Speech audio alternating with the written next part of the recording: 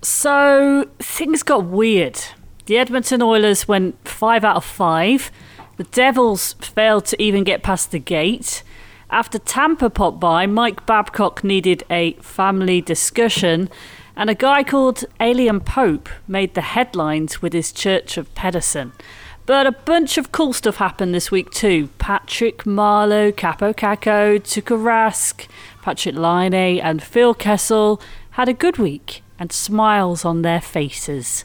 So welcome to Season 2, Episode 3 of NHL Fans From Afar, where today we talk Canes and who's hot and who's not when it comes to goalies.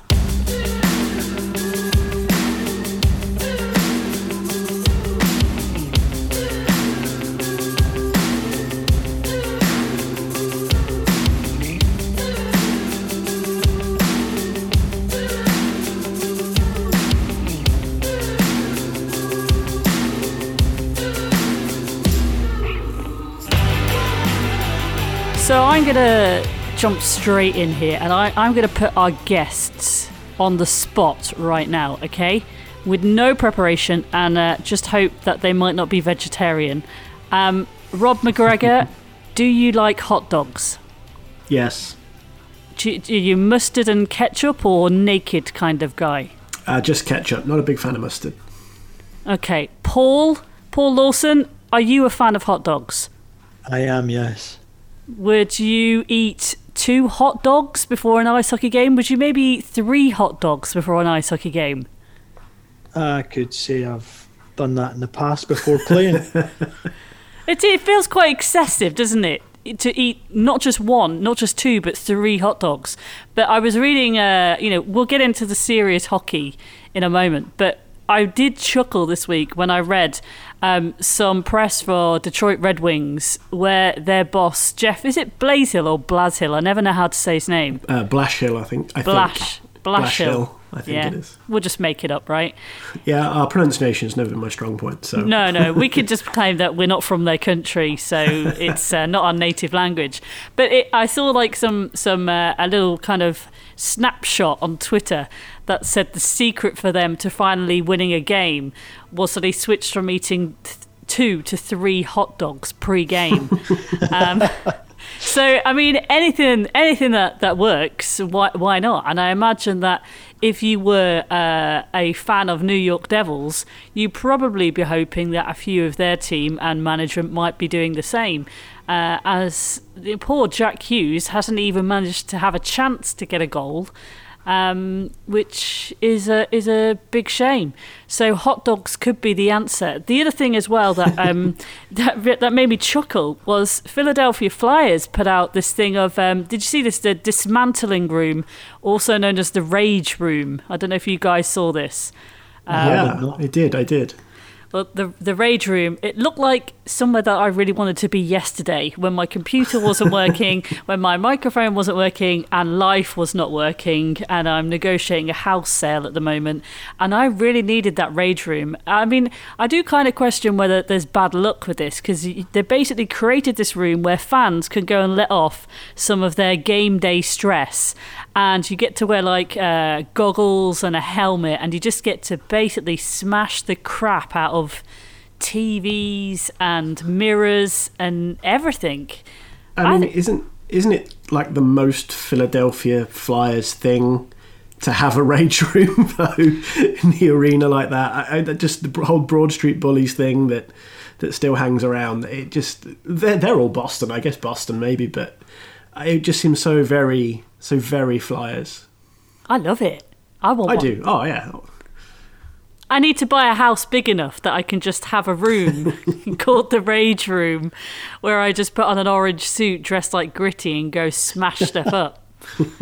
Whatever gets us through, right? So absolutely.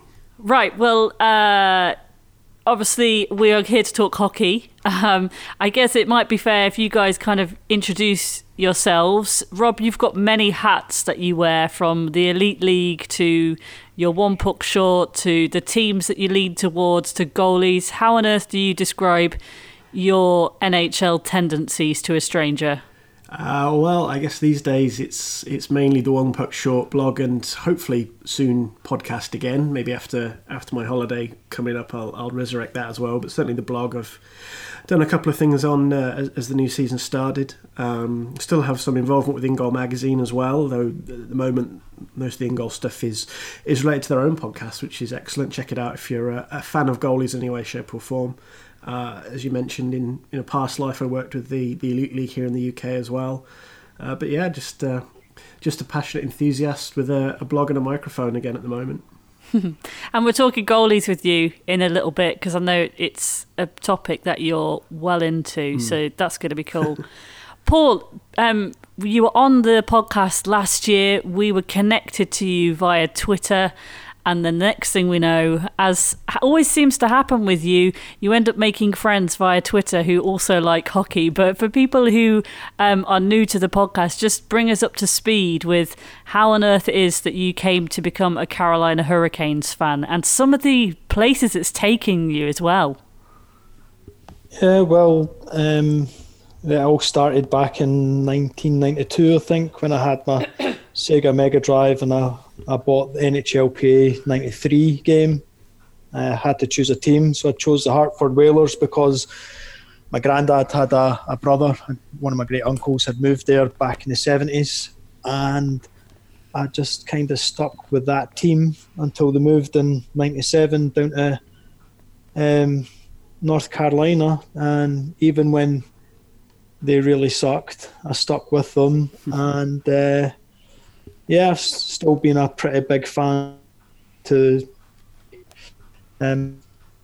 Yeah, I've been over a few times. My first trip over, we were on a family vacation in holiday, and the father-in-law, brother-in-law, and I flew up to North Carolina for the home opener against Tampa Bay.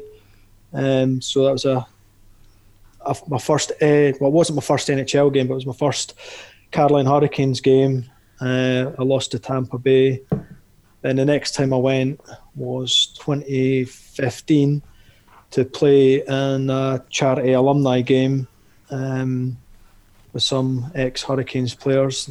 Then a year to do the same when it was the Stanley Cup 10-year anniversary. So the guys that were playing in that game were the Stanley Cup winners of 2006. I love how casual that you just say that, Paul.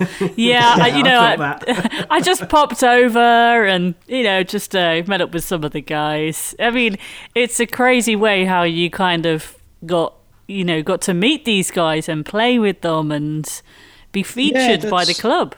You're just a guy from Scotland, right? Just an ordinary guy.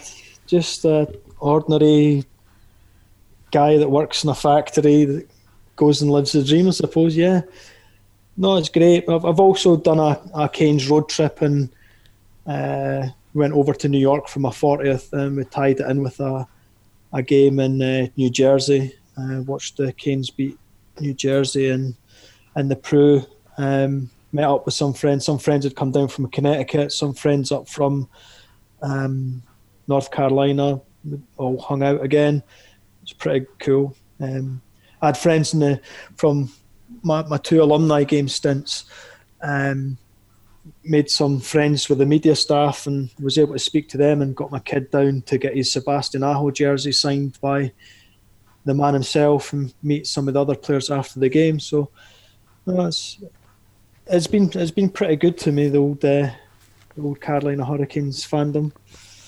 I love that, really. I mean, that's essentially what we've kind of set out to do with this podcast, because there are so many different podcasts that will get more into the analysis side. They will pick apart and go into much more detail. But the aim of our podcast really was to kind of connect with ordinary fans, really, who just have a passion for the sport, and they may not know all the detail and the ins and outs and the rules and all that kind of the history of it, but they just kind of love it and are just seeing where it's taking them. And so I find it really interesting as like 7 years ago, I started out as someone who started watching hockey in my bedroom, having been to a couple of games in the UK, and I just kind of worked out the rules for myself and then kind of started going to see more games, and it just turn into a much bigger thing.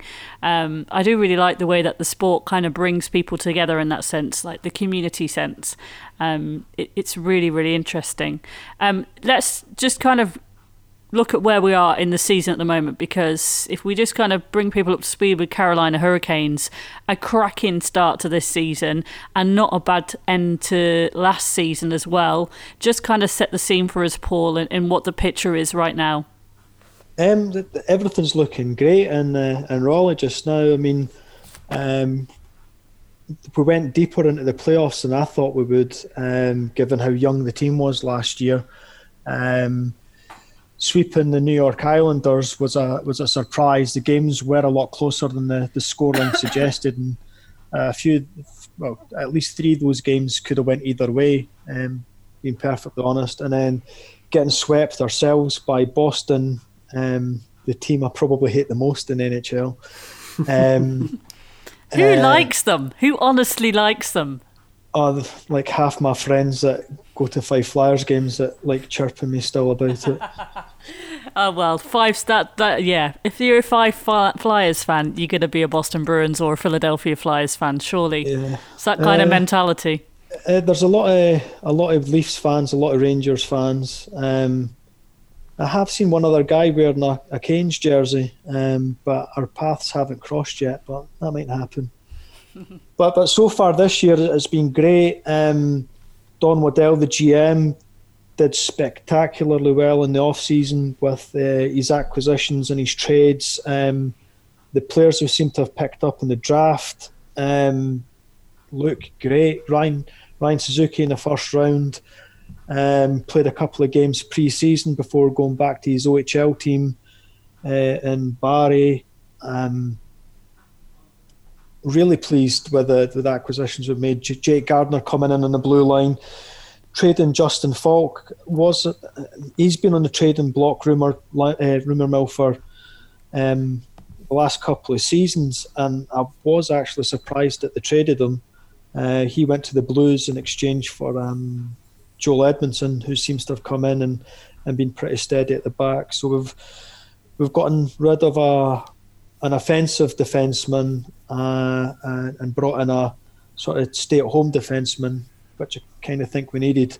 But so far this season, 5-1 start, best in the franchise history, even going back to the Hartford days.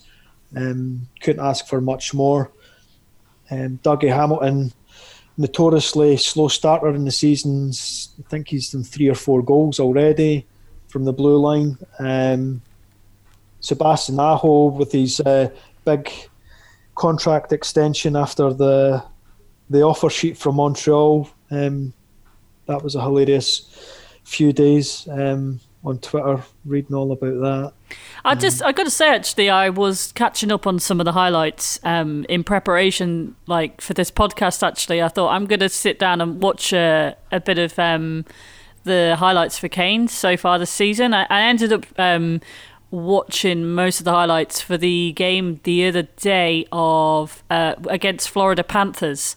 And I mean, that was a really exciting game. Canes won 6-3. But I mean, it was a really dominant first period. Bobrovsky was in net to start with. And it made me chuckle, actually. I wrote down what the announcer said. I'd never heard a commentator say this. He said, "For the love of rubber boots and cabbage rolls, it's 4-0. Like, what does that even mean? It must be a Florida thing. For the love of rubber boots and cabbage rolls. I feel like I need to put that phrase somewhere in my day-to-day life. Anyway, they obviously took Bobrovsky out the net to spare him of the embarrassment. But I thought your man, James Reimer, was fantastic. I mean, we know him from Toronto Maple Leafs. But I just thought he was absolutely phenomenal, because Panthers kind of woke up in the second period and gave it everything that they could and clawed 3 back. They almost had a chance to kind of do a proper come from behind, catch them up. But I thought it was a really, really exciting game, and it showed how much depth that you had as well. You seem like a really rounded team. It didn't seem like you were at the start of the season. It looked like you've been playing for several months. Yeah, it was a kind of weird pre-season as well. We got off to a couple of wins against Tampa, then in Raleigh, and then, they lost a couple of games that they maybe should have felt they won. But it was weird the way that some of the teams lined up. There was one game where the Canes were playing pretty much prospects with maybe a handful of veteran guys. I can't even remember which team it was. I think it was Washington, and they had basically Ovechkin, O'Shea, all their big names playing, and it was a really close game. So that was quite heartening to see that, like, a bunch of kids that are playing in Charlotte and down in their junior teams now did okay against these elite players. As for James Reimer, I was surprised when they signed him. I thought they would have went somewhere else for a goalie because, well, you'll know yourself, Claire, when being in Toronto, he's not exactly had a great history, but he seems to be playing okay. It's a bit unorthodox. Rob might be able to... he's a bit of an acrobat, isn't he? Yeah. Yeah. But, I mean, he faced a lot of rubber in that Florida game. And he came out with a W, so that's what you want from your guys. Is facing, if they're facing a lot of rubber, is coming out with a win. So if guys are facing 50 shots and they're coming out with a win, why not? Good things are going to happen. I think I've got Mrazek as one of my fantasy goalies as well, actually. So I need him to do well. Yeah, he had a pretty decent season last year. Got his he had the 1 year deal last year, and he's got his contract extended this year. Who's number one? Because they're both on about the same salary, aren't they? Similar contract. So right now, who's been kind of put in the net the most? I think Mrazek's been in net slightly more, but I think that's down to the fact that he was there last year and they kind of know what they're getting. But you could genuinely, just like last year, you could toss a coin and either goalie could go in, because when McElhaney was in net for us, he did really, really well. That's why you got a good move to Tampa as well. Mm. One of the things I've just got to ask you, we'll come back to goalies in a second, but Patrick Marleau was a member of the Carolina Hurricanes for all of 5 days in June. What on earth happened there? Remind us. He's obviously been in the headlines this week because of that emotional return to San Jose Sharks. I can't remember what happened in June. It feels like a lifetime ago. I think the Canes traded for him. I can't remember who or what the deal was, but they needed to free up some salary space. Can't even remember who went. That's terrible. It's a long time ago, isn't it, June? A lot happened.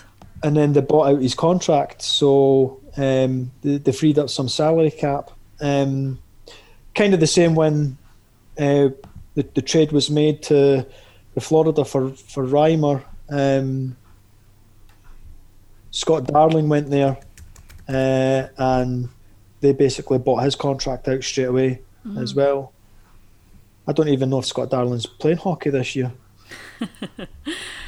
Well, see, Rob, I don't know if you've had a chance to kind of see much, of the games, like, say, Bobrovsky. Everyone was raving about him. This was like a hot deal. The Flanthers, as I always end up calling them by accident, were meant to come out firing all cylinders. That game that I watched the other day was an embarrassment. It's not all been downhill for them, but we kind of introduced this question really out on social media of who's hot and who's not. I would kind of right now be putting him in who's not hot, but is that just because it's a new team, he needs time to get used to how it works and adapt?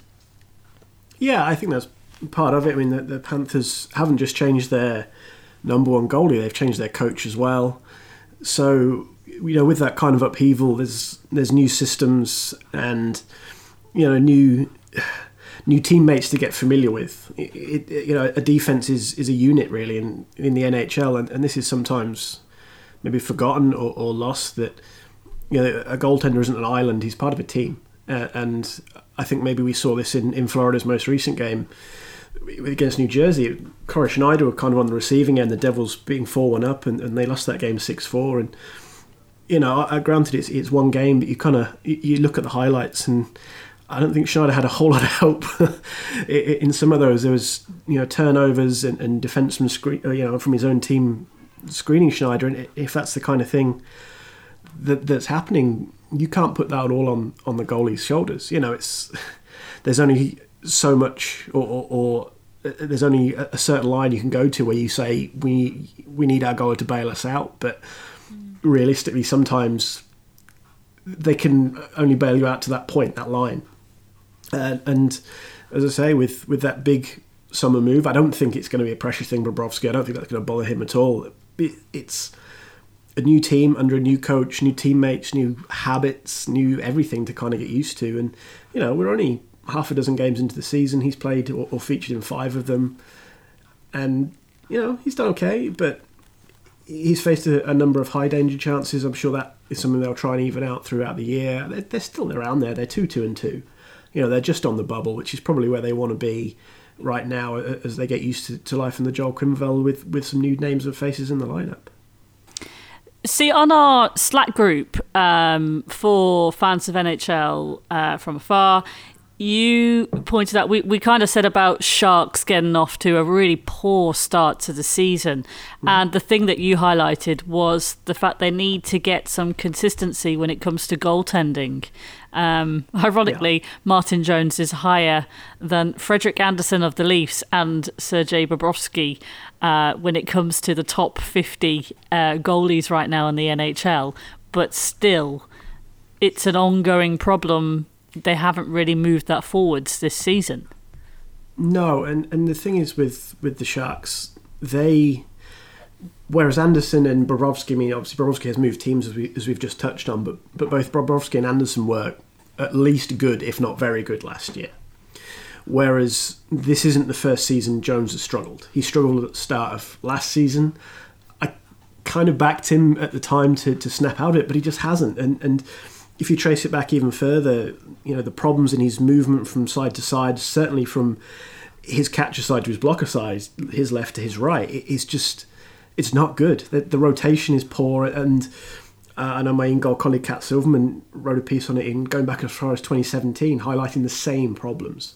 And when you're 2 years into the same problems still being evident, that's worrying. And this is the kind of thing that's holding San Jose back. You look at the team they've got. They've undergone some upheaval. I think losing Joel Pavelski is huge for them. But just in general terms, the team is still good in theory, on paper. They've got Carlson, Burns, Couture, Thornton. They've got guys who can play. They've just re-signed Marlowe. But the offense wasn't quite bailing out Jones and Aaron Dell as maybe it did last year, or covering over for them as it did last year. I think they'll come good. I still think they'll make the playoffs because the rest of the roster is that good, in my opinion. I maybe proved a fool in 6 months' time, but when it comes to the playoffs, they need more than they've been getting from Jones and Dell, because Dell's not good enough to push Martin Jones out in the way some other 1B or backup goalies might be, or some young guys in the system might be able to come in like Carter Hart did for Philadelphia and force their way in and make a name for themselves at a time when their team really needs them to. Jordan Bington, another great example of that from last year. San Jose just don't have that. They need Jones or Dell to step up, and they're just not. And you're getting to the point now, as I said, where 2 years of pretty much the same problems manifesting in Martin Jones' game, you start to question his very place on the Sharks in the NHL. It's a concern, and I think it's something San Jose are going to have to seriously think about this season. Especially when your biggest rival, Vegas Golden Knights, has got Marc-Andre Fleury, right? Yeah, I mean, I think sometimes he goes under the radar a bit, doesn't he? But maybe less so now. But that's partly because it's Vegas. He is the guy in Vegas. So they've got some great players. They obviously acquired Mark Stone. They've got Pacioretty, Stastny, William Karlsson's flourished there. But Fleury is the guy. It's why they signed him to a longer-term extension, even though he's an older goalie, because he is the guy locally. Everybody loves him. He's likeable. I get it. I love Marc-Andre Fleury. Everybody does. The thing is what happens if he goes down? Because they lean on him heavily. And we talked. Gerard Gallant talked about this in the week. He's having practices off. Jesus, we're like 2 weeks into the new season, less. And he's talking about having practices off, which is not a bad thing. Don't misunderstand me. It's something that teams are doing. Vegas are fortunate to be able to kind of dodge around it in a sense that they have Mike McKenna as part of their broadcast team now. He's recently retired from a great minor league career, so he can jump in at practice with Malcolm Subban or Oscar Dansk at the moment while Subban's injured. So they always have 2 practice goalies. They can give Fleury the day off to rest and recuperate. But when you're 10 days, 2 weeks into a new season and you're already talking about him taking time off, that makes me take a slight intake of breath. And it worries me what happens if he does get injured. He's been pretty durable throughout his career, but it happens even to the most durable guys. You fall awkwardly or just overstretch. And, he's one of the most flexible guys going even now. But things happen, right? It's hockey and it just concerns when they lean so heavily on him. I don't have to say that. I'm a Leafs fan, for goodness sake. I mean, if Frederik Andersen goes down, that's it, really. Our season is over. Yeah, but the thing with the Leafs is that feels almost self-enforced, self-inflicted, is that Babcock is consciously playing Andersen for 65, 70 games a year. Granted, Sparks maybe didn't covet himself in glory last year, but equally he's a guy who probably needed more regular ice time to get some flow in his game, to feel some confidence, and he just didn't get that. And if he stumbled, they went straight back to Andersen, and Andersen will say, I can play 65 plus no problem, because that's who Freddie Andersen is. But if you're a team with playoff aspirations, cup aspirations, you can't always do that. And not every team is in the I just mentioned Mike McKenna for Vegas, where they can kind of circumvent this bit and have McKenna as like a practice goalie, which is something which a lot of teams should think about, but there's a whole myriad of issues that's almost a separate discussion with that. But, you keep going back to Andersen in Toronto. I don't know how sustainable that is. and that's even speaking with the guy, he's been, top 5, minimum top 10, if not top 5 in the league for a couple of years. But come playoff time, that's a big ask with that spotlight as well. Actually, I should just thank Ross, the Bruins fan, for pointing out this week to us that Tuukka Rask has apparently got the most wins of any goalie drafted by the Maple Leafs. So thanks for that, Ross. If you had to put a name down as an ultimate man crush of goalie of the NHL, to both of you, who is your ultimate goalie man crush? In the league now or all time or? Well, I was going to say now, really, keeping it topical, but now I'm intrigued. I mean, how do you not love Dominik Hasek for the way he played? That just he was a human highlight reel. I grew up as an Avs fan and as a kid, and obviously the Patrick Roy thing. But looking back now, how can you not love Hasek in historical terms? In the league now, Lundqvist or Fleury, and I think they're probably self-explanatory, right? Yeah. How about you, Paul? For me, historically, I was always a big fan of the undersized goalies, particularly Artur Zirby when he was in Carolina. Good answer. I don't know, but now I can't say that there's any goalie that sticks out for me above anybody else. It would be my favourite. There's almost everybody in the NHL now is really steady and consistent. All guys have their off nights and everything like that, but generally speaking, I don't know, Bobrovsky last year when he was in Columbus was probably the guy that I liked the most this year. Obviously not so much. Genuinely can't give you an answer on that. Yeah, it's a weird one, isn't it? See, I'd have to split my answer. I think in terms of a fan of my team, when he's absolutely on fire, I enjoy Frederick Anderson because he is not that kind of acrobat, as I talked about. He's very strong, steady, wall-like. But in terms of actually like watching, a little surprise to me, I don't know why, but I always enjoy whenever he's on the ice, is Jonas Korpisalo at Columbus.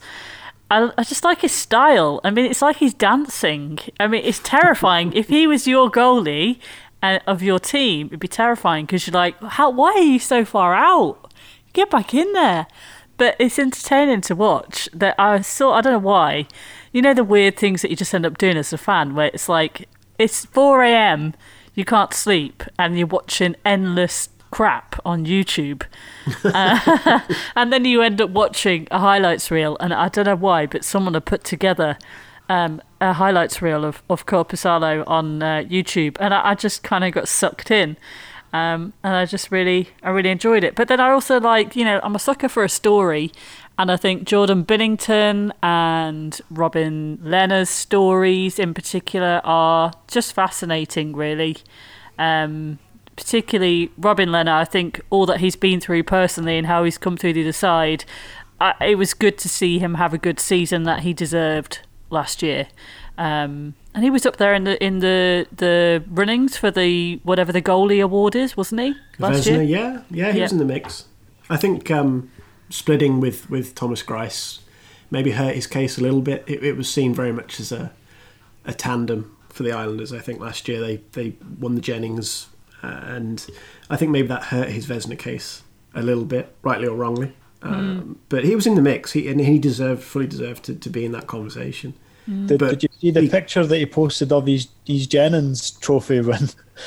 It's like New York Rangers. He's like, you had one job, guys. Let me just see some comments. I know Andy, who was on last week, put a comment. He's interested to see who has the better season out of Carter Hart and Jordan, second place in the Calder voting, Binnington, because both look like they're going to be really good. And that Samsonov guy, as in the Caps backup, has been good for me in fantasy. So that's nice. Because fantasy is all that matters. And I'm just going to say it once because it's probably the only time I'm going to get to say it for the whole of this season. But for those of you that actually give a crap, I actually won in the fantasy league of our little team this week. It's never going to happen for the rest of the season. So I'm just going to say that and move on. And then I started week 2 and it's been absolutely abysmal. But whatever, I'll work out all the waivers and stuff later. But my thing is, if it ain't broke, don't fix it. So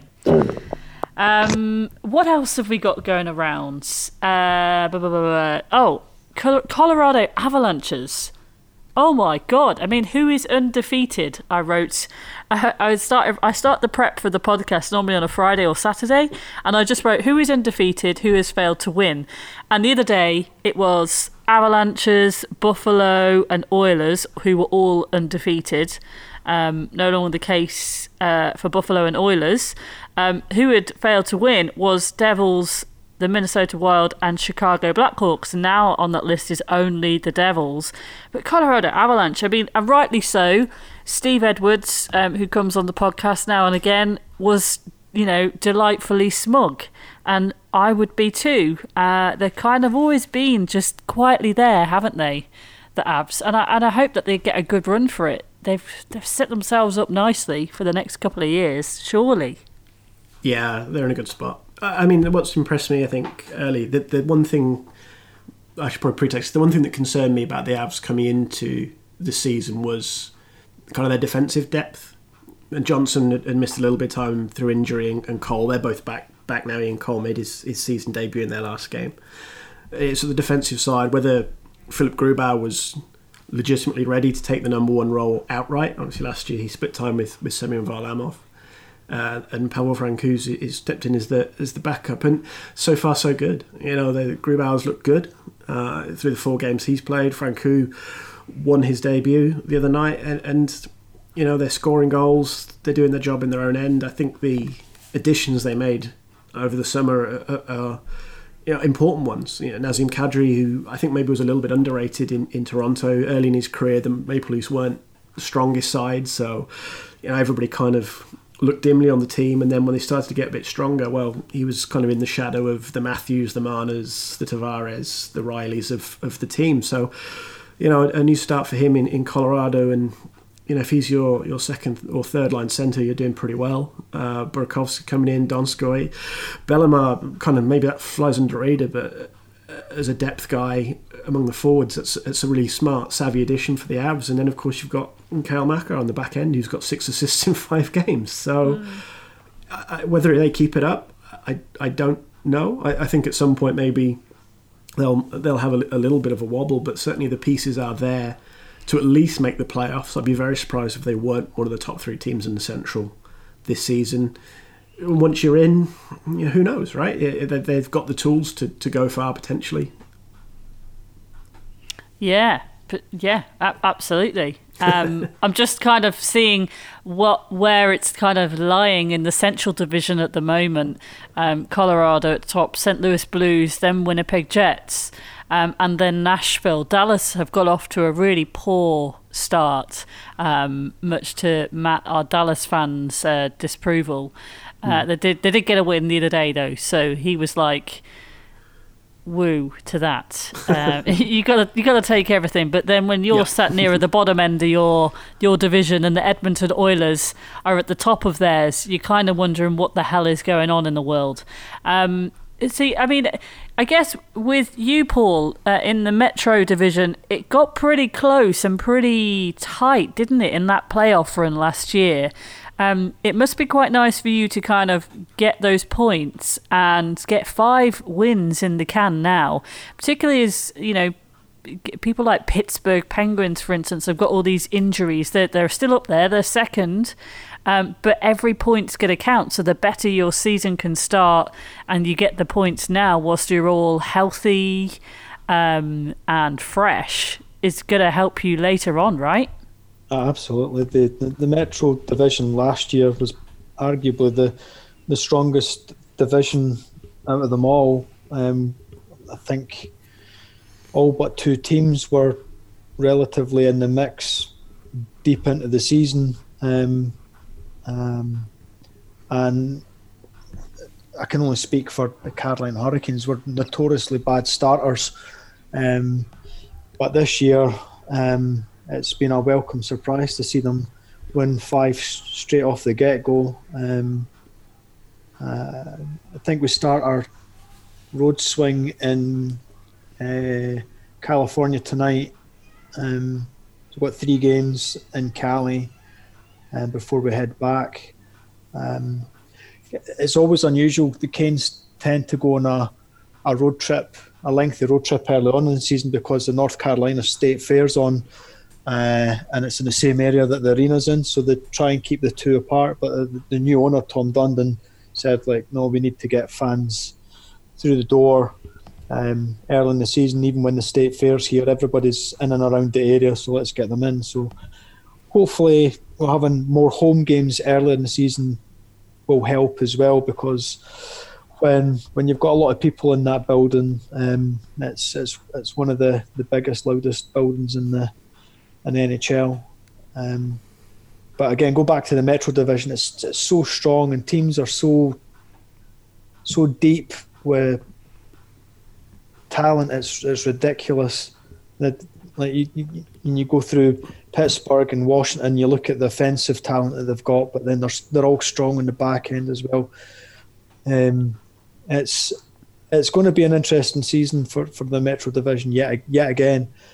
I'm kind of hoping that we stay towards the top end this year instead of going on a bit of a run to make it in over the line at the last minute like last year.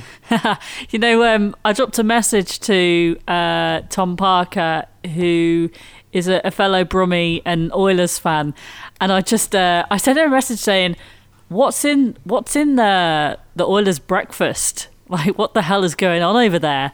And he just texted me back saying, "I've no idea. I'm expecting them to start losing soon.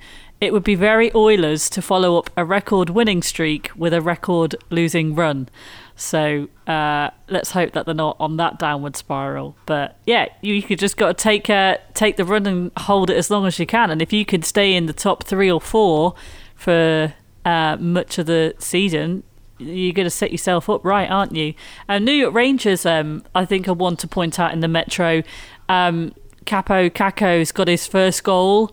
Jack Hughes hasn't yet. Also, actually, a fella called Jeff, who is a fan of this podcast and connected with us on Twitter a couple of months ago, he's actually on tour going to see his first ever NHL hockey games.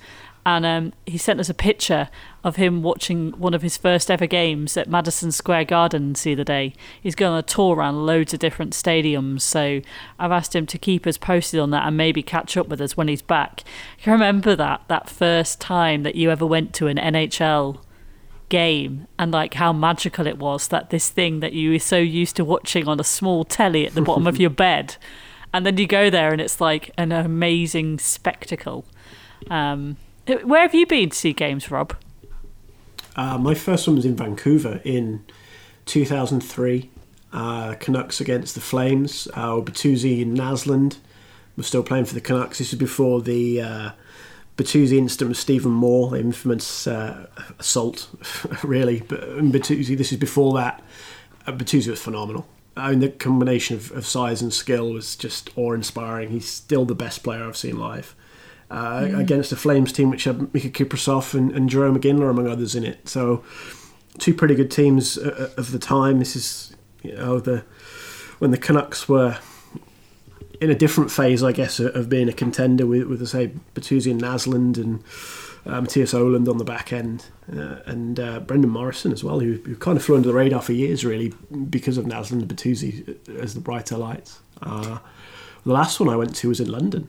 The Ducks-Kings game in London. So, unfortunately, the tickets I had for the Vegas playoff game, their inaugural season, never came to pass because I had tickets for Game 5 and they beat LA in 4. The dream of seeing the Golden Knights in their first season, in their first playoff round, never came to pass because the Kings couldn't hit the back of the net. So. But it was pretty cool being in Vegas, during playoff time like that, especially as they just won the first series and the kind of the euphoria was still hanging around the city. So, Hey, just speaking of Canucks, we kind of predicted it. It's like it happened because we spoke about it on the podcast last week. I'm sure that's not the case, but we were talking about captaincy and obviously it was like a really emotional unveiling this week of Bo Horvat being announced as captain of Canucks, and some of the former captains were there to kind of wave him in as well, which was a really nice little thought. But another little quirk that caught my eye, and I've chosen as the picture for this episode, is Elias Pettersson, and this kind of religion that's been formed around him, which really made me chuckle, actually. I just saw it on Twitter, and I don't know how I missed it, but basically what happened was, it's a long, long time ago, it feels like a long time ago, Elias Pettersson, his first 10 games, got 10 goals, didn't he? Mm-hmm. And it was a complete off-the-cuff remark that a Sportsnet presenter said someone should start a church in his honour. And a random Canucks fan decided to do that and called it Church of Pettersson. They didn't want to reveal their real name and they never show their face, so their nickname is Alien Pope. And they created this website with merchandise and membership and everything, and the slogan is like, "May the alien Deke bless you with many red lights." And it showed on Twitter, it was on the NHL website this week, that Elias Pettersson actually met Alien Pope. They did like a photo op, which I thought was absolutely crazy. And when I sent this to our Canucks fan Andy, asking, did you know about this? He promptly sent me a photo of his membership pack, which has a letter welcoming him to the club of indoctrination or whatever it is, and a little necklace which actually looks like an alien that he gets to wear. And he also added his wife did think he was joining a cult when she saw the letter, but I thought that was kind of quite cool. There are a lot of good press coming out from the Canucks at the moment as a team that have kind of, they just went a little bit under the radar last year. Didn't really hear much about them. Elias Pettersson was about all I really knew. Yeah, I mean, he was the story of their year, really, and that was a huge thing, I think, for that franchise, because was it 2011 they played Boston in the final and kind of just started to slowly crumble away from there. It felt like for a period of time they were just ticking over, really, until the Sedin twins retired. It was kind of that raging against the dying light, I think I compared it to on the blog once, just because there was no way they were really going to move the twins, so they kept them ticking. They were kind of on the bubble. They hung around. They would have had a chance of sneaking in 8th each year, or getting maybe a top 10 pick or something. They just they weren't quite good enough to be guaranteed a playoff spot. They weren't quite bad enough to be guaranteed a top 3 pick. And then the Sedins hung them up, and it's kind of like, okay, we've got Vatanen and Horvat, we've got some pieces. And then Elias Pettersson emerged last year, and it was such a great story, I think, for that franchise, just to have something to rally around as they have. I mean, the Church of Pettersson's great. I love that idea. I just because it's something fans can hang their hat on. I mean, they're not guaranteed anything this year. They've got some nice young pieces in Pettersson, Horvat, Vatanen again, Quinn Hughes, and to make them at least competitive on the ice, I think having Ian Clark up there as the goalie coach will help Markstrom, and more significantly moving forward, Thatcher Demko perhaps. Down the line they might be a more serious contender, but they've got things to rally around, players to rally around, reasons to smile even if the team is imperfect, and they might grab a wild card spot. They might even sneak into third, maybe in the division. I think it's possibly unlikely, but there's reason to be hopeful and reason to think, at least if you buy a ticket, you're going to be entertained, which is really kind of what you want as a fan, at least to feel like you might get your money's worth out of a team if you go and watch. Yeah, and I suppose actually, Paul, like the Hurricanes were fantastic at that at the end of last season. Are they carrying on any of this bunch of jerk stuff or these random celebrations that they were doing after games? The storm surge, as it's called, still happens after a home win. I wasn't sure that was going to happen this year after Justin Williams decided that he was stepping away from the NHL, whatever that means. I don't know if he's going to be coming back in some way, shape or form, but that was his brainchild last year. But it's been very low-key this year. That it's just been skating up to the glass and jumping into the glass. No elaborate duck hunt or boxing or kayaking or whatever. Just, but it's still there. The fans still love it. I don't know if Rob was a fan. I love stuff like that. Hockey should be fun, right? This is the thing that. This is such a phenomenal sport. It's got speed, there's a physical element, there's tremendous skill, but sometimes the NHL just cannot get out of its own way. It's so buttoned up, and I've said it's like the most middle class white sport because everybody is like, it's a team game, and and I understand that to a point. It's not like the NBA where unless you're Connor McDavid, one guy can run a game like LeBron James can, or Anthony Davis did for New Orleans. Now he's obviously in LA as well, and all this stuff. It's not quite the same kind of sport. There is that much greater need for a team around you. Again, McDavid and the Oilers being a good example of this. But equally, the fun stuff it needs to come out more, and it is starting to happen. The storm surge is a bit more. Personality creeping out, I think, here and there. I mean, look at Eichel and Reinhart in Buffalo, which is a market which always puts up viewing figures, always puts up attendances. Even the Sabres were horrible. Random games that the Sabres aren't even involved in get good viewing figures in Buffalo because they love their hockey, and they've been rewarded with a guy like Jack Eichel, who formed this great friendship with Sam Reinhart. And it's stuff like that which brings the fun out of the sport, and it needs to. And people lambast PK Subban, but the guy is phenomenal. He's awesome. He's going to have a brilliant broadcasting career if he wants it when he retires, and that's what the league needs more of. Otherwise, it's just going to get overtaken by the MLS, maybe esports. It's going to lose further ground on the NBA and NFL and all this stuff. It needs to bring the fun out to really sell itself to people. You know, it's interesting that you use the word fun, because I don't know if you saw one of the things Elliot Friedman was talking about on Hockey Night in Canada this week was potential changes to the All-Star weekend to basically, in his words, make the players look like they're having fun. And they picked a particular task. I don't know what you call them. Task? Incident? Event?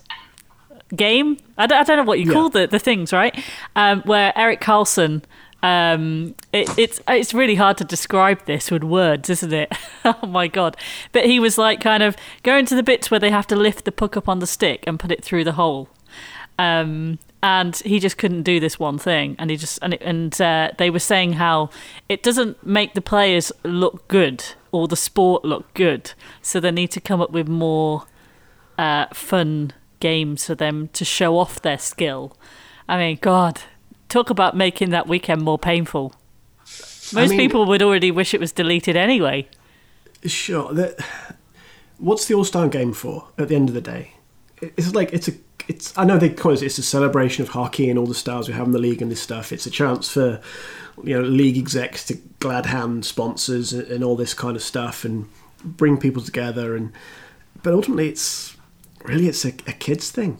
It's just and some people take it too damn seriously. I mean, honestly, like the John Scott thing a couple of years ago, that was just, it was an organic thing that grew and people loved it, and they tried to stamp it out and tried to squash it. And there was this whole thing with him getting sent down, was it by the Coyotes he was with, to the minors, and it's just like, that's exactly kind of what we're talking about, where the league sometimes just cannot get out of its own way. People try and organically make or give themselves an organic or vested interest in the All-Star game, which has been maligned by adults for years, and then they try and stamp it down. And I don't have the answers, but I think maybe we just need to respect that it's probably more for the kids than the adults in the room. Yeah. and just like let people have their 5 minutes of silliness and fun. Look at what Ovechkin does every year. And people lambasted him last year for taking the year off, but he's given the All-Star game probably more than any other player over the last 10 years, just through sheer stupidity in the penalty shots he does, turn it with fishing hats and things. But at least he tries to inject the humour and the fun that the event's supposed to be about. Other guys just, they're there, they do their bit because they're dutiful professionals. John Tavares is a great example. He's a dutiful professional, he's a very highly skilled player. You give him you put him in the most accurate shooter, he'll hit the targets 4 out of 4, 4 out of 5, whatever. He'll say all the right things, he'll smile, he'll sign autographs. But at the end of the day, he's John Tavares, good hockey player, ostensibly a good he's human. What's wrong with the NHL? Is that what you're saying? He's a great directly, player, but boring. No, not directly, but he's not.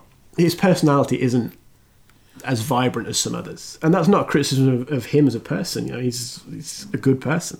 And he's an excellent hockey player. It's very interesting that you say that, actually, because I've been quite open how PK Subban and Ovechkin, I'm just not their biggest fans, but I totally understand what you're saying, that actually in terms of entertainment and profile of the sport, there's no one like them in that sense. I mean, who doesn't want to celebrate like Alexander Ovechkin? Right. And the Storm Surge is like, I think for me, it's a team thing, but it's an extension of that. It's this outward display of joy from a team. And, we get this crusty-like thing. What was it, Mike Modano a couple of years ago, like grumbling because players are like high-fiving or going down the bench high-fiving. And it's like, Jesus, Mike, you did that for like 15 years as an NHL player. It's just a thing. And like, it's probably the most low-key celebration you can think of, just bumping gloves with your teammates as you go down the bench. It's like, this is the thing that, like, where is the NHL in the rankings of the big leagues in North America or anywhere in the world? Like, football, soccer, depending on where you're listening from, that's king. That's the global sport. The NFL is the big league in North America. It dominates, like certainly in America, but probably Canada too. It dominates there, and it's now starting to spread its wings into Europe. The NBA, I mean, legitimately, basketball could probably claim to be the second most popular sport in the world, and the NBA is legitimately the biggest basketball league in turn. So it's kind of got a monopoly on the elite talent within basketball, in a way that football doesn't, because you've got the Premier League, La Liga, etc. So they've got all that going for them. Baseball is hugely popular in North America. MLS is growing, partly off the back of soccer's popularity or football's popularity, whatever, don't at me. What's the NHL? Like, it's got the monopoly on 99% of the world's talent. There's a few exceptions in the KHL and maybe the SHL. But it doesn't have this sort of vibrant, outgoing, trying to bolster the popularity of the sport and the league type scheme, project, whatever you want to call it, that the NBA does. I mean, look at the work the NBA has done in... I know they've got the hoo-ha at the moment in China, but prior to that, they did a lot of work in Asia and China. They've done a lot of work in Africa. They've had games in Europe, in London. I think they're playing some in Paris and all this. The NHL, I mean, the Global Series games, to me, at this point, they feel like a box-ticking thing. Chicago, Philadelphia, it's not a big draw. That's not like a classic rivalry.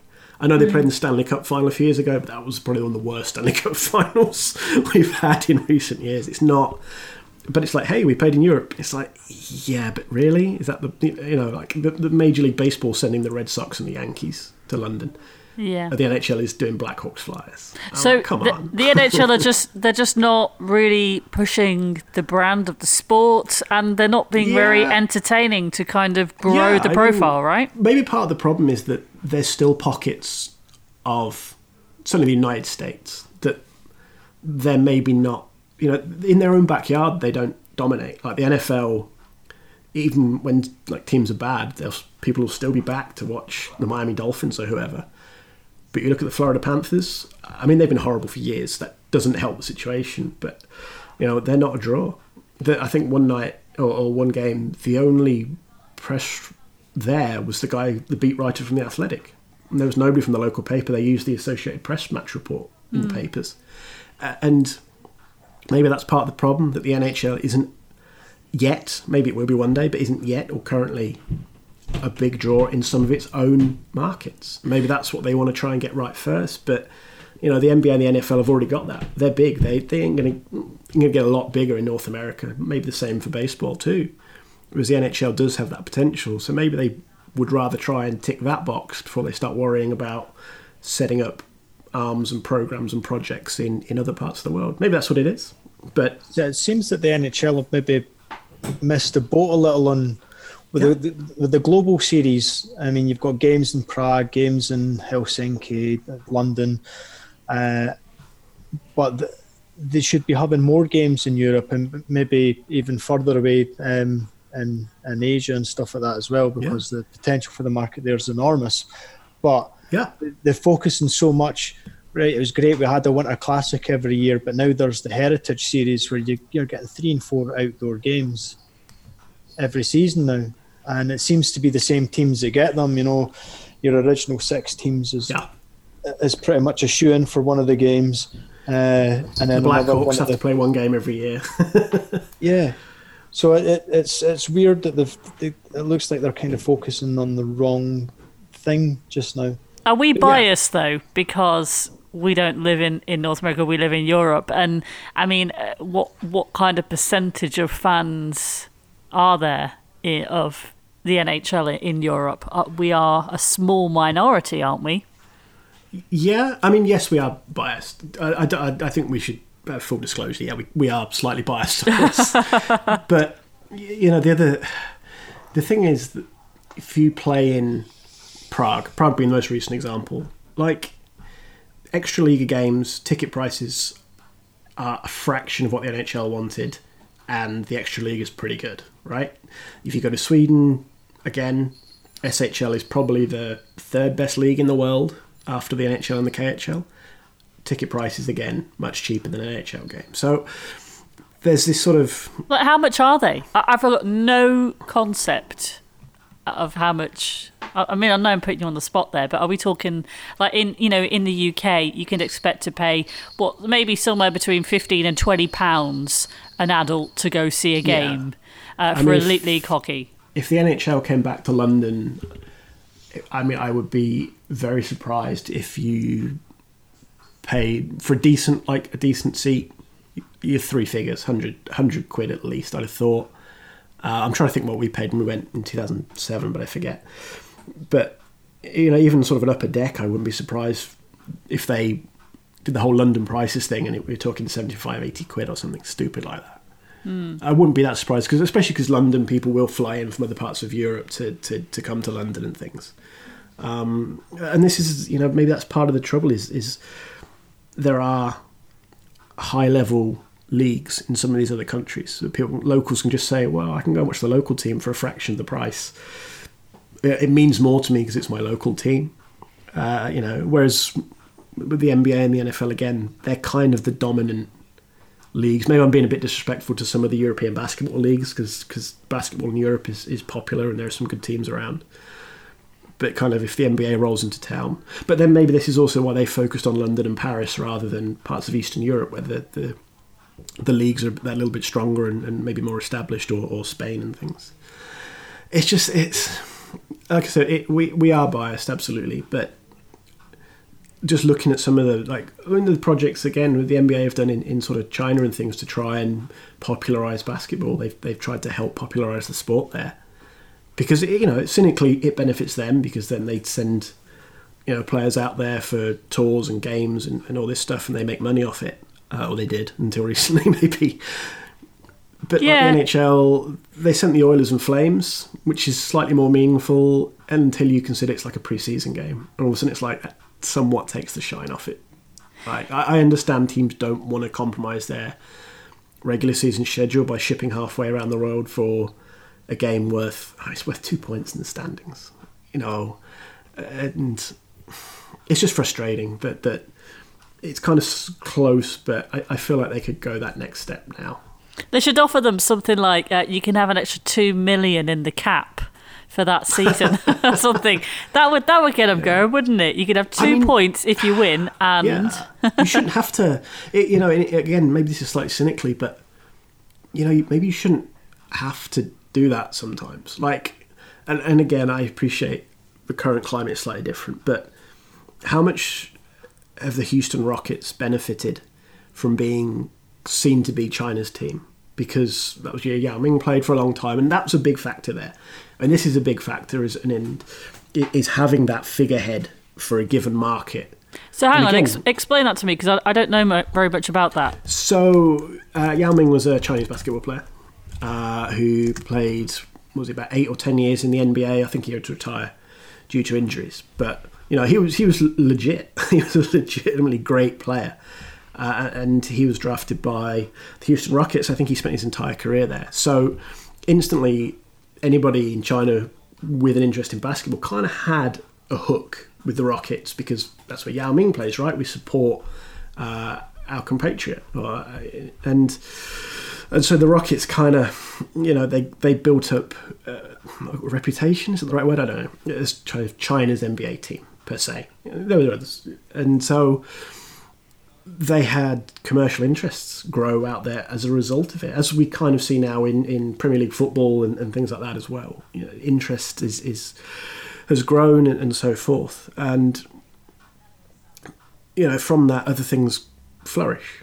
The NBA as a whole says, well, we know you guys love the Rockets and Yao Ming, but you've got all these other stars as well, these great players. We've got these LeBron James and Steph Curry and whoever else. So they've tried to tap into the economic side as well through sponsorship and broadcast money and all these things. And it's kind of grown from there. And part of that comes off the back of Yao Ming. Sorry, I've rambled slightly.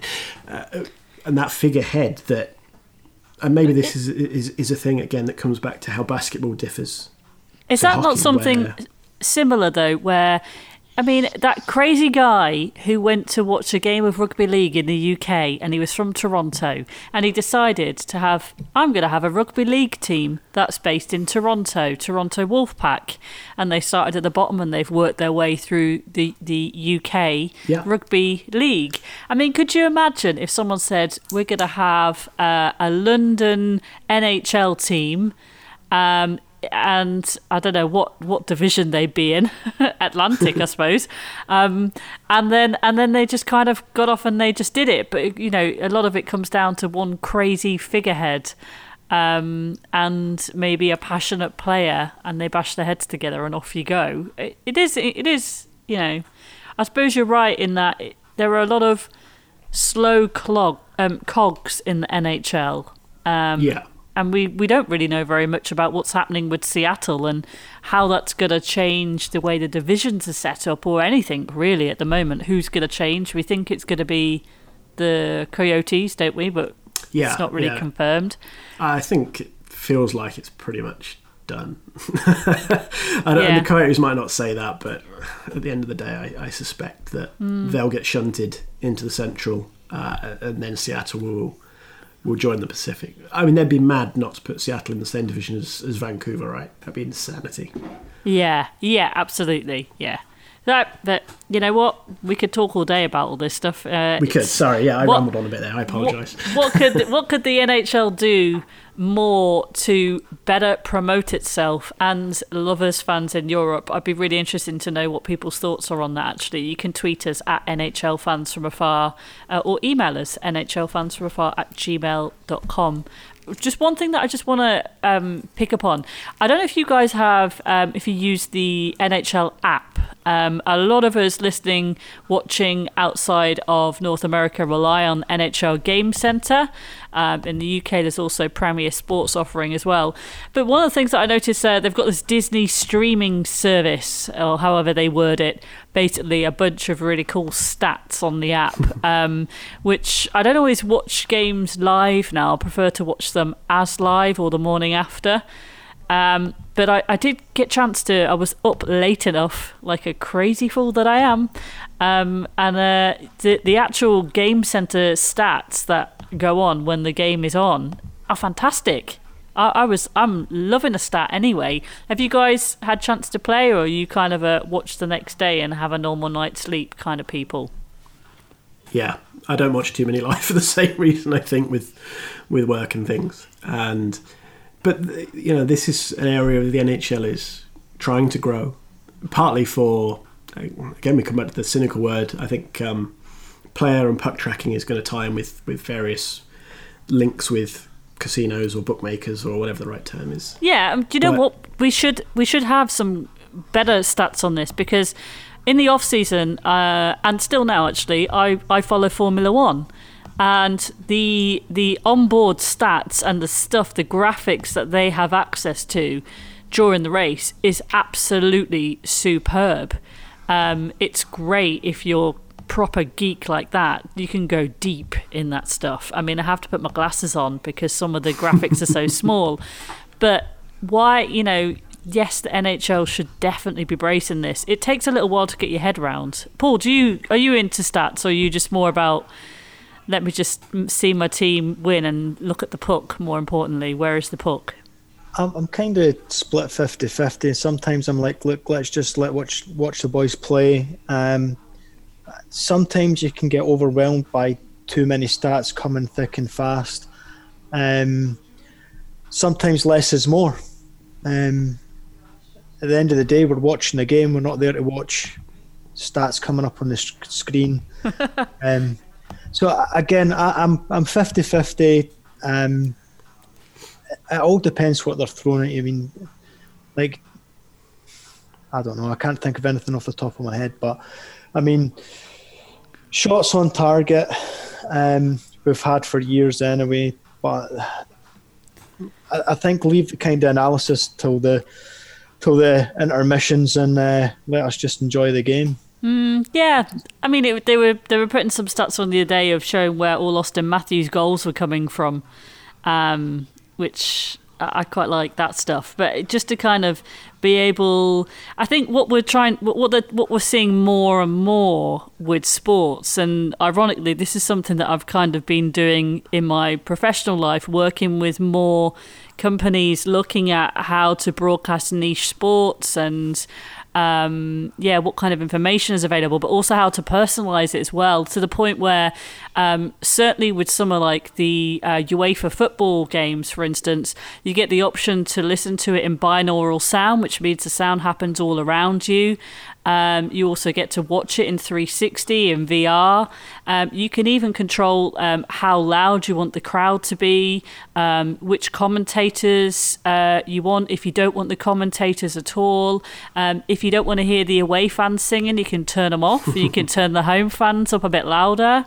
I mean, it's incredible how far how technology is like advancing so much with some of this stuff that. Particularly, I was thinking really for fans like us who don't get to go and watch live games every Saturday and Sunday, that we are just sat in a room, potentially on our own, late at night or early in the morning. It's a very solo kind of activity that if there are ways that we get to enhance our experience of watching our sport, that's surely got to be a benefit. You know, because we can't replicate that feeling of being there unless there are things like this binaural sound and virtual reality, as if you actually feel like you're sat in one of the seats in the arena, which would be amazing. Probably a lot cheaper as well. But I mean, imagine that your team is in the Stanley Cup final and you can't make it there, but you can put on a headset and some headphones and watch it on your TV in your pants and feel like you're there for a fraction of the price. I quite like some of that stuff. It excites me if that's the way it's going to go, but I just hope that the NHL continues to get on board with that kind of technology and the way it's evolving to keep it exciting. As you say, Rob, move it forwards, not stagnate it. Yeah, I mean, I will give them their dues, maybe in one sense, and this is not just the NHL, but their broadcast partners like Sportsnet and things. Is hockey isn't always the most TV friendly sport, I don't think. Nothing beats being there. I don't think you truly appreciate it. It's what they say. You don't appreciate how quick it is necessarily from home. The closer you get to the ice, the more you realise just how fast it is, and the energy levels on the ice and in the crowd as well. It's not always been the most TV friendly sport as a result. I think high definition and 4K, HD has helped. 4K will continue to help. It's becoming easier to follow the puck and things like that. So that that's a big advancement in technology. And as you say, whether there's other steps in the future with VR and stuff, I don't know. But certainly looking back from really maybe not that long ago, the big leap forward is things like NHL TV, where you can watch pretty much any game you want. There are local restrictions and all that stuff with Premier or wherever you're listening from. I'm sure there's some local restrictions that apply to listeners as well. But just having this single service that gives you access to essentially every single NHL game in a season. Years ago, you'd be hoping Channel 5 had something on, right? Yeah. And then it was, what was it, North American Sports Network, and then Setanta and now Premier. It was kind of like, fingers crossed, please have something on tonight, flicking through the TV Times. Yeah. Whereas now you flip open your iPad and scroll through going, hey, there's 3 games tonight, which one looks fun? Oh, the Sabres are playing the Hurricanes. That's pretty much guaranteed to be a fun game right now. I'm going to watch that. Yeah. And you can sit at home and watch it on your Xbox. You can sit in bed and watch it on your iPad. You can sit on the bus and watch it on your phone. And stuff like that is huge for fans, both local and overseas. I think that's a huge step forward, which thankfully they've done their best to embrace along the way. Maybe it's a shallow pass because it's sort of like a minimum thing you would expect $1 billion league to do. But those kind of advancements in technology, I think, have made a huge difference to the viewing experience in recent years. And as I say, HD and 4K are a big part of that as well. Just because it's a damn sight easier to try and follow what's going on. And this little black disc is darting about the ice everywhere. And actually, you're right in terms of when you kind of get NHL TV, the radio offerings are pretty decent as well. When I was driving home the other day, I had a long journey really late at night, and I managed to catch I can't remember which game it was now, but Patrick Laine was absolutely smashing it. He got a load of goals. I can't remember which game it was, but I was able to listen in on that whilst I was driving, as if it was just another radio station. And that stuff, it does make a difference. It makes us feel a little bit like we are kind of in Canada or America. Like you just normally would if you lived in North America, go and turn your radio on and listen to an NHL game, is something that we miss and we don't get to experience. But anyway, we've talked a lot about a whole bunch of things. We should round this up and by throwing that god-awful question of who do both of you think is going to win the Stanley Cup this year? Paul, do you have an answer? It's way too early to tell. No, you look to guess. You have to guess. That's the rules. You look at last year, how many teams started the season off and they were hot like Buffalo, and then their season ended pretty quickly. Yeah, and that could happen again with them. They're looking pretty hot just now, as are the other teams that are with 4, 5, 6 wins already. Well, I mean, nobody said St. know. Louis Blues last year. Let's face it, no one did. Mostly people are saying Boston and Dallas on the list so far from guests on the podcast. That's they're there. Rob, did you have an answer? Are you brave enough to put your name to this?